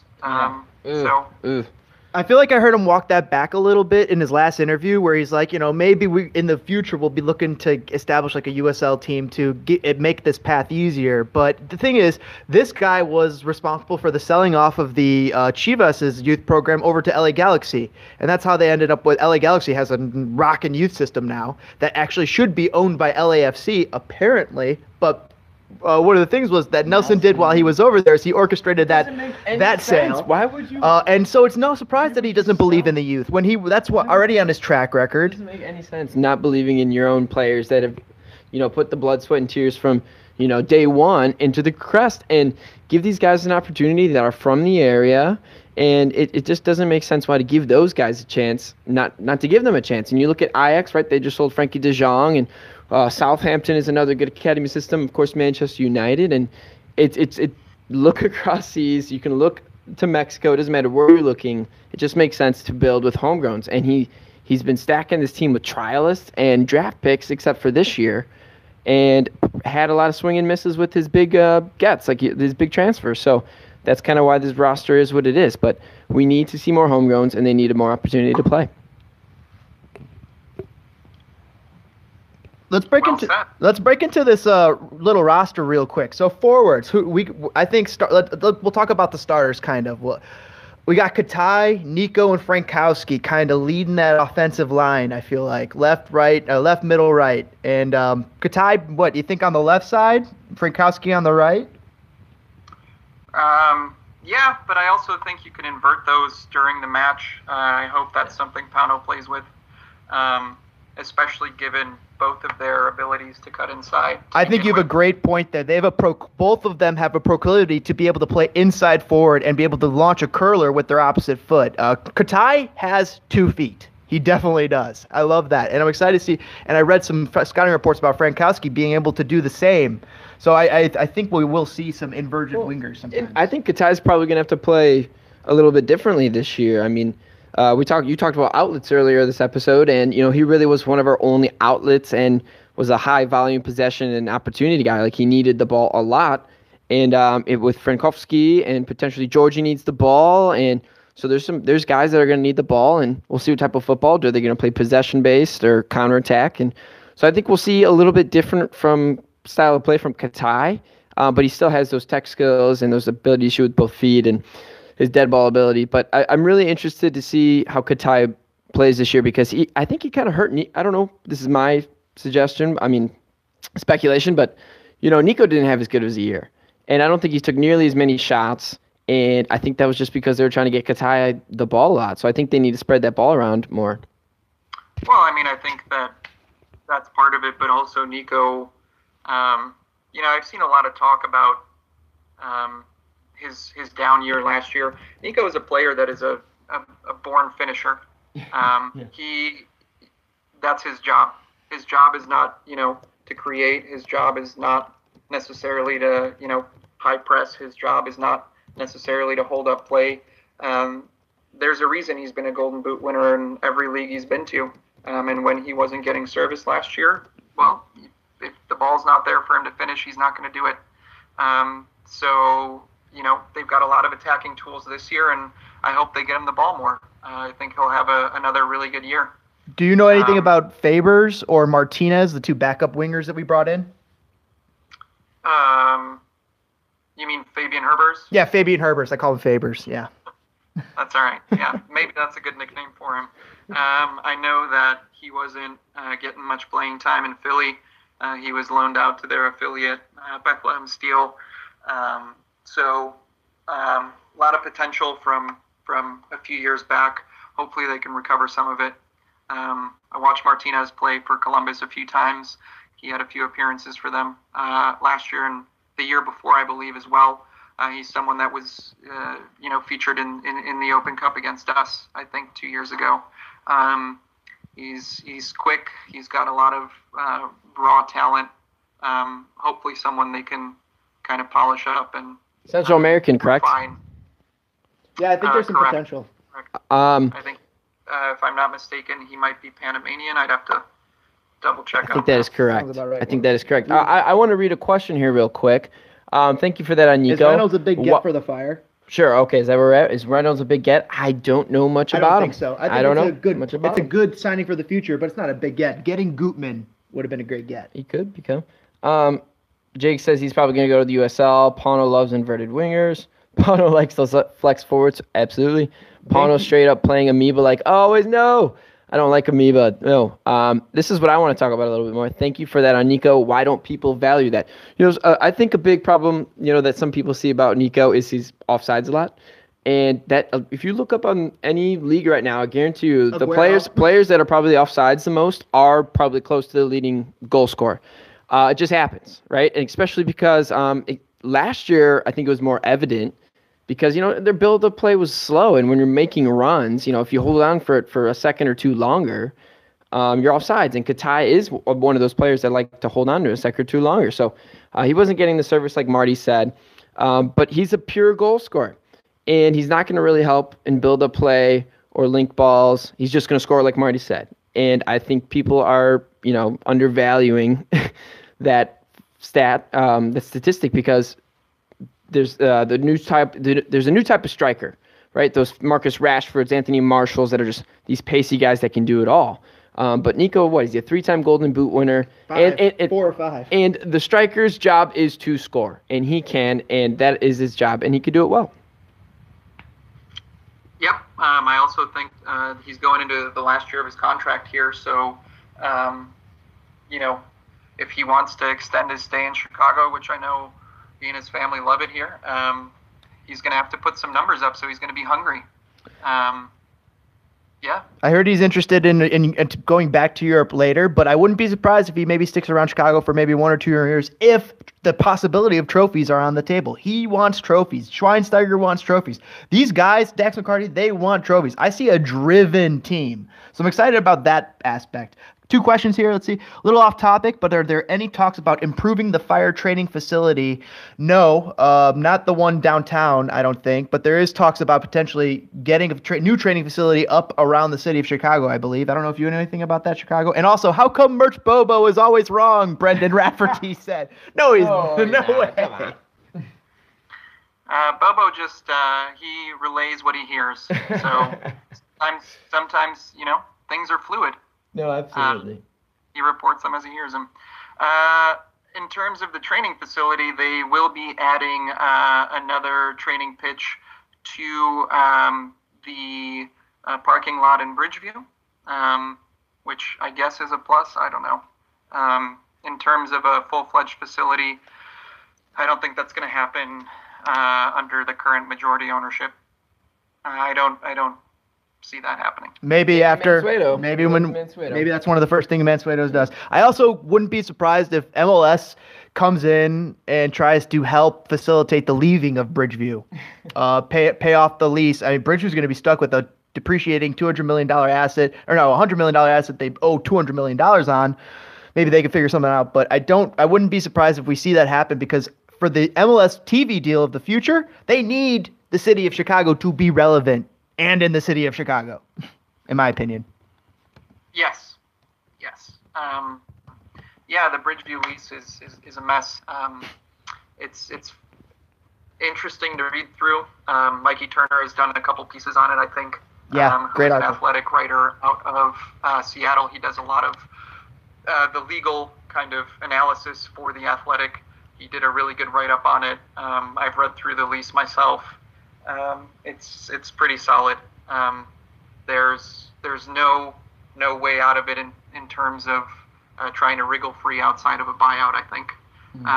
And those two parties, Bridgeview and the current Fire ownership or majority ownership, don't like each other very much, to say the least. That relationship is very, very tense. So, yeah, I don't see a buyout coming unless the league kind of helps out. It might be one of those things where they go to the owners and say, look, this year everybody we're chipping in $5 million and we're gonna get Chicago out of this hole and it's gonna make the league better. Yeah, I think that's happening. I think that is going to happen, and I think that is the plan going forward that Garber is working on, and other people around Chicago. I think that's kind of the secret conspiracy. My own thoughts there. But let's break into the mids real quick. And we're almost close to settling up here. We'll get close to finishing up here because I feel like we're all getting a little tired. We've been going for an hour and a half. Thanks for hanging out with us, Marty, by the way, and thanks for everybody for watching. But let's break into the mids real quick with Schweinsteiger, Dax McCarty, probably your main starters there with Georgi Mihailovic at cam. What do you think? Well, real quick, he's like you said earlier, if Schweinsteiger's going to play in the center back, then if he does, then who's going to step up and be that third center mid spot? But Bronico, they have some guys. They have Mo Adams, and that is one position they have depth in. Yeah, I really like, I like Mo's hunger. I like the way that that he thinks. I like the fact that he's driven. He's got great technical ability. So I think both he and Bronico offer you something there. Again, they might not be the first name on a team sheet elsewhere, but given the current roster, they've got a lot of value, a lot to add. They're still young, they're hardworking, and have a lot to prove. Bronico has shown that he can be serviceable. Adams has shown that he can be serviceable, and especially if with the pieces around those two, Dax and whoever, they're not going to be necessarily asked to do much except for shore up the midfield, right? Mm-hmm. And if Georgie is your outlet at center attacking mid, and you have outlets on the wings, you're only expecting them to work hard on winning the ball back and then getting the counterattack going through quick distribution. So I think looks good. Do you see Campos as making coming in through the forward half of the team, or towards maybe the back half of the team in the defense? Where do you see Campos making an appearance? I don't think Campos is a right back at all. That was that experiment was bizarre in my eyes. I thought so too. I think he adds a lot of depth in terms of starting or coming off the bench, depending on the scenario. He can play out wide. I think he can play, underneath Nico. Maybe he can play the center attacking position. And I think one of the things that it's not underrated because most people notice it immediately, but Campos' ability to put a dead ball in has been dangerous, right? Yeah, absolutely. And that the Fire haven't had for years is a set piece threat. So, he's got a little he's got a little Miguel Myron in him too, because he's not afraid to sometimes take people on with a little bit of a dribble and a little flair. Sometimes he does that too much. Sometimes he does it too much. Real quick. We were talking about the midfielders and names on, potential first team names, maybe not top of the roster. Juninho back in LA Galaxy. Did we miss him last year? And should we have maybe retained him? What do you think about that? I think letting go of Juninho was one of the biggest mistakes that they made last year. I think it shows you, that move particularly showed me that they have a lack of foresight and a lack of plan. Right? Mm-hmm. Because if you're going to end up playing Basti at center back anyway, and you knew that, Juninho next to Dax is a phenomenal partnership. Absolutely, it's strong. And I'm not trying to take away from Drew Connor or Brant Bronico, but Juninho offers you another level. It's proven. There's a reason why he was in camp with Toronto for 2 weeks training. Prior to signing with LA and them bringing him back as part of this rebuild. He offers you a lot. Would Junie have been a DP if they kept him? We just got that question. Would he have been a DP? Would he have been a DP, Marty? Do you know that? If we had brought him in this year or last year? If we retained him. If we retained him, I don't think on salary. I would have to look back at what the loan option pickup was. Okay, yeah, we got that comment. He was here on loan from Tijuana, and I don't know what the buy option number was off the top of my head. Gotcha. This next segment should be really, really, really, really, really quick. Defense. We got Collier. No, Collier. Oh my God. We got Lillard. We got Marcelo. Seems great signing potentially. Del Greco's gone. I heard he's been waived. I don't know if you could add any insight on that. And then we have Corrales at the left back, and potentially Hassler as like a fill-in right back.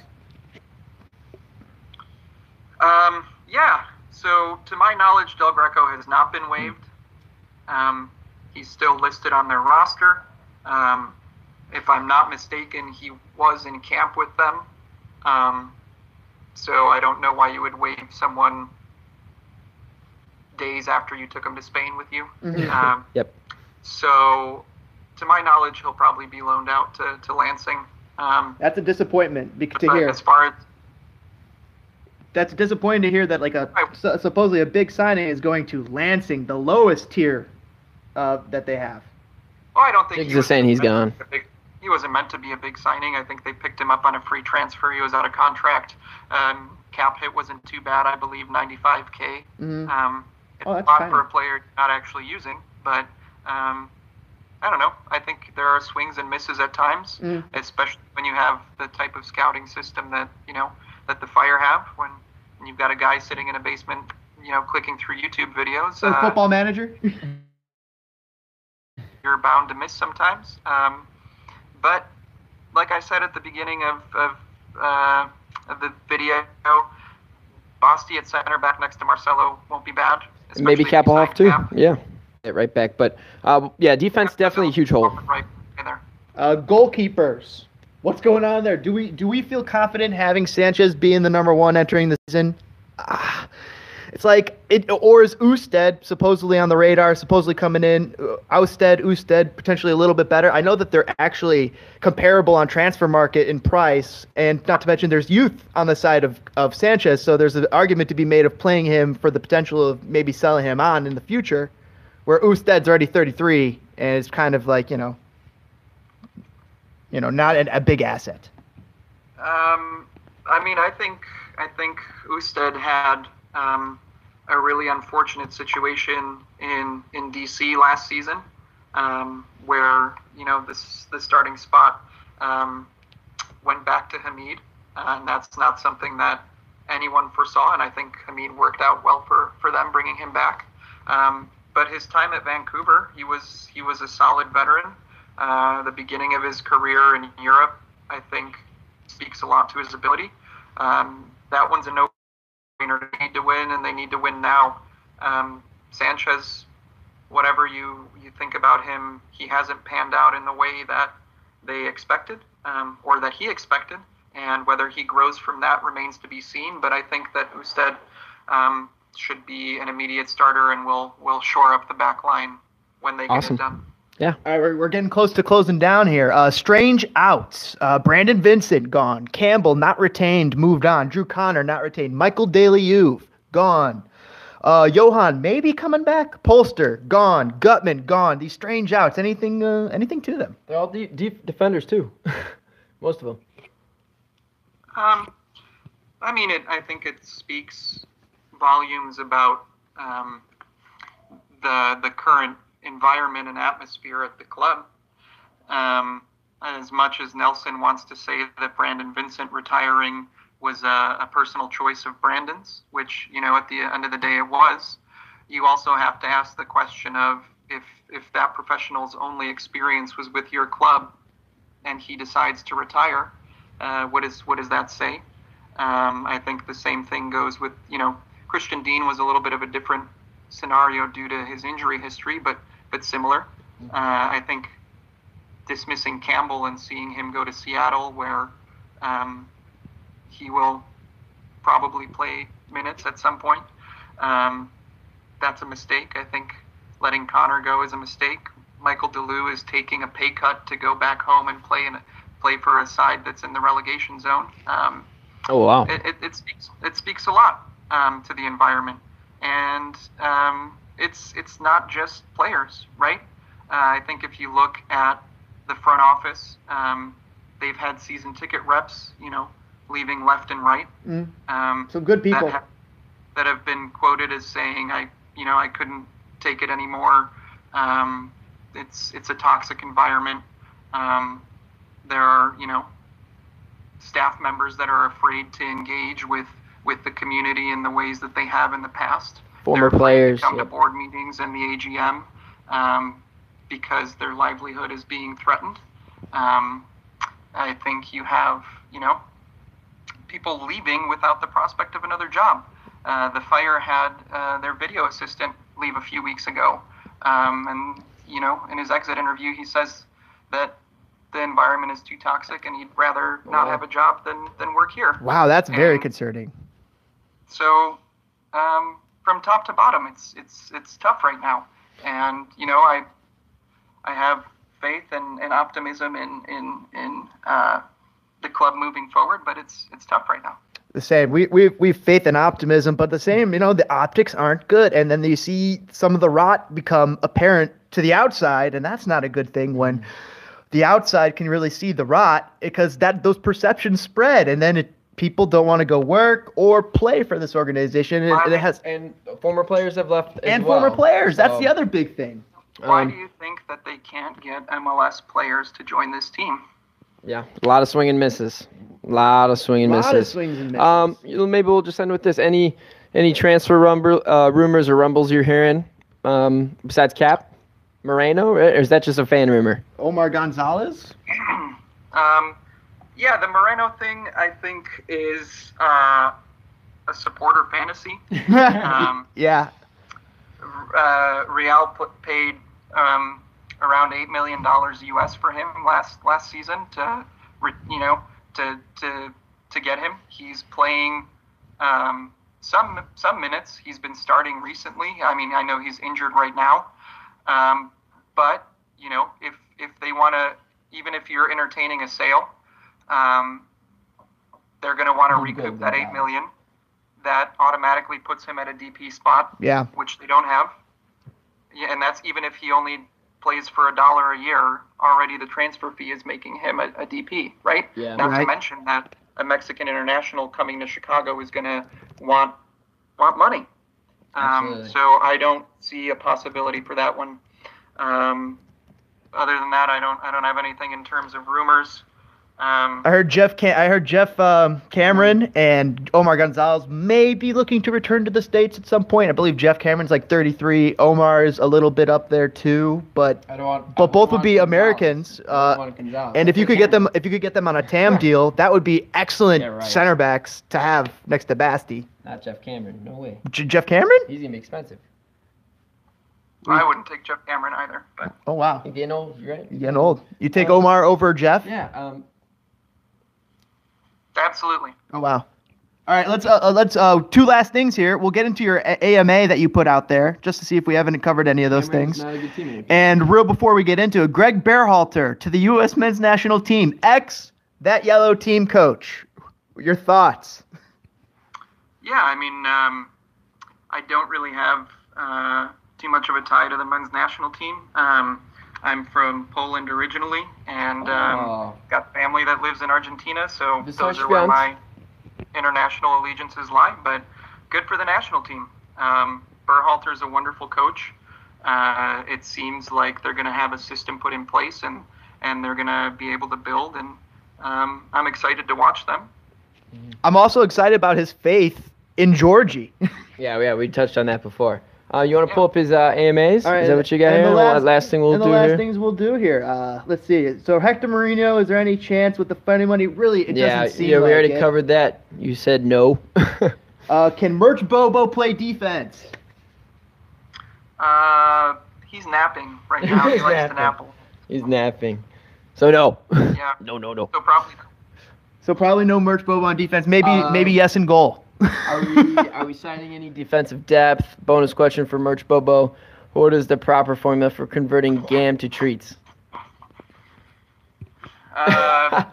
Good question. Yeah. Defensive depth. I think if they sign Cap, they're in a good position. I think they need to make a more legitimate play at Opara than they did the first time around. Para. That would be fantastic. That would be huge. Updates on Free 101. I think you said that as well. As a vice chair, how do you balance being a vocal leader in the current standoff with the front office? You don't have to answer this if you don't want to. With the front office, but while still showing support and prompting the club. Yeah, I mean, I think we covered that a little bit earlier. I think so. I'm a fan of the club first and foremost, and everything I do in my capacity as chair is to is to build and grow the club and is aimed at the betterment of the club. And so, like I said, I always want them to win on and off the field, and that's what drives it. So it's not necessarily a straight delineation, as the question kind of alludes to. I think those roles are intertwined. And there's a lot to do, and there's a lot of, stuff that needs to be done. Nuances to it. Last question we got here from John. Are we fully committed to playing with converted fullbacks? Will we resign Kappelhoff? Are you optimistic about the fan-front office relations this season? So are we fully committed to playing with converted fullbacks like Raheem. Yeah. I mean, I don't think Raheem Edwards is a converted fullback. He played there in a 3-5-2 for Toronto. It just depends on what you're asking him to do. Raheem, I think Campos. I think people are thinking of Hassler too. Oh, yep. So we got those three guys. Hassler played on the other side. Yep. And then Hassler Cappelhoff. can play all over the pitch. I think he's got enough skill to, he's played at center D mid in the past. He's played, at right back for us. He's played the number 10 role for Liechtenstein in a few matches that I've seen. Even played as striker in one of their, whatever the European Nations Cup thing was. So, Versatile. Oh, wow. I didn't know that either. Got the skill. I mentioned that. That's crazy. And I mentioned that. The last question, he said, are you optimistic about fan front office relations this season? Honestly, as things stand now, depends on what you mean. But in general, no. Last few questions in the chat. Everybody, thank you for joining us. By the way, thanks for adding to the conversation, and thanks for Marty for joining us here. Anyone else hearing the song "Toxic" playing in their head? For Cameron. Slow Days doesn't want own goal Gonzalez. Also heard Cameron is toxic in the locker room. I've heard that too for the national team. And Greg Berhalter's players run through walls for him at Columbus. So yeah, that's a good comment, and it's kind of where we're at. Any final thoughts? Yeah, any here, final Marty? thoughts, Marty, as we close up shop? Yeah, if I could make one final comment / plug here. Yeah. The Fire for Food Drive is not the only initiative that the community has been engaged in actively over the last couple years. Last year, Section 8, as the ISA, did a phenomenal job of echoing and amplifying various initiatives. And if I could shout out a few of those here, Absolutely. our total giving was way over 20K last year, including money raised for the American Heart Association by Nicole Hack and her various initiatives, including the MLS Cup Final Watch Party. Whiskey Brothers 05 donated significantly to Asada's Daughters, which is a local grassroots collective of black women that are, fighting against police misconduct. We donated to the Chicago Public Schools through various initiatives. We donated to the Fire Foundation, the Lurie Children's Hospital. I know Banter Buddies ran a Save the Sea Turtles campaign that they gave awesome. to. We were involved with the Young Center for Immigrant Children's Rights, Street Soccer USA. We played a friendly against them to raise money for them. DJ Step did wonderful work with Hope of Life. Sector Latino did their annual toy drive, which was a great success. Logan Squares did their Pride Raiser. They raised money for El Rescate. Second City Social Club did a really good job. Our brothers and sisters there did a Giving for Goals initiative, which did things for a different cause each game. They did things like the Philando Castile Memorial Fund, Tribe, which is an independent journalist association, Girl Forward, things like that, as well as even upcoming initiatives, right? Black Fires are doing a kind of open house welcoming party for their supporters group at Reggie's on February 23rd. And if I'm not mistaken, it's going to be benefiting My Block, My Hood, My City, which is a wonderful local grassroots organization. So all of these are initiatives that we're able to support as a community, and we've got the power and the resources to get things done. So awesome I'd like to applaud everyone involved and just echo that we can do great things together. Awesome. That's awesome to hear. Thanks, Marty. Thanks again for being on. And let me just pick my jaw up off the floor. Yeah, because that was a lot. What an awesome, huge list. Scroll.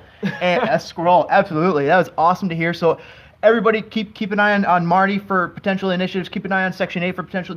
And as you can hear, there's other groups also, Blackfire, Banter Buddies, all sorts of other initiatives to help out. Of course, we have the link in the description for helping out the the Chicago Greater Food Depository. So join us in donating to them if you feel like throwing a little donation their way. I guarantee you it goes to a fantastic, great place. You're helping children in the city of Chicago, and to me that is worth that alone. Absolutely. So, but thank you for enjoying. Thank you guys for watching. Thanks for watching. Marty, thanks for coming on. I hope you enjoyed the conversation everywhere we went. We tried to cover a lot of places where we wanted to go. Yeah. Thank you so much, Marty, for taking the time to be with us. Wow, we almost went 2 hours. Yeah, we're time to close up shop. Thank you guys so much for having me on. And if there's anything you need in the future, let me know. yeah, see you soon, I hope. Awesome. Fantastic. Keep an eye on Marty for Fire Confidential. He always tweets out previews for upcoming games for matches, so you can get an idea of what's going on or what to expect in the match. We always keep an eye on Marty for that. He's connected with Guillermo. He speaks with Guillermo pretty often. If you don't subscribe to The Athletic and you pay the couple bucks a month for that, get it. It's really get good. it. Get it. Get The Athletic for Guillermo. It's worth it. And not to mention Mickey Turner having some great articles. Paul Tenorio now over there. Yeah. There's some great writers over there for Fire-related stuff, for MLS-related stuff. So plug in that. Plug the charity. Thanks for joining us. Toss us a like if you enjoyed the conversation everywhere. Toss us a like for Marty. And subscribe for more Spitting Fire by hitting that bell icon so you get the updates when we go live. Thanks for joining us, everybody, on this cold Saturday morning/afternoon. Thank you, Marty. Thank you, Fire. Thanks, Fire. Go Fire. We got about 30-something days till the season starts. They're in Spain right now. Ah, wow, it's crazy. All right, we're excited. Thanks for watching, guys.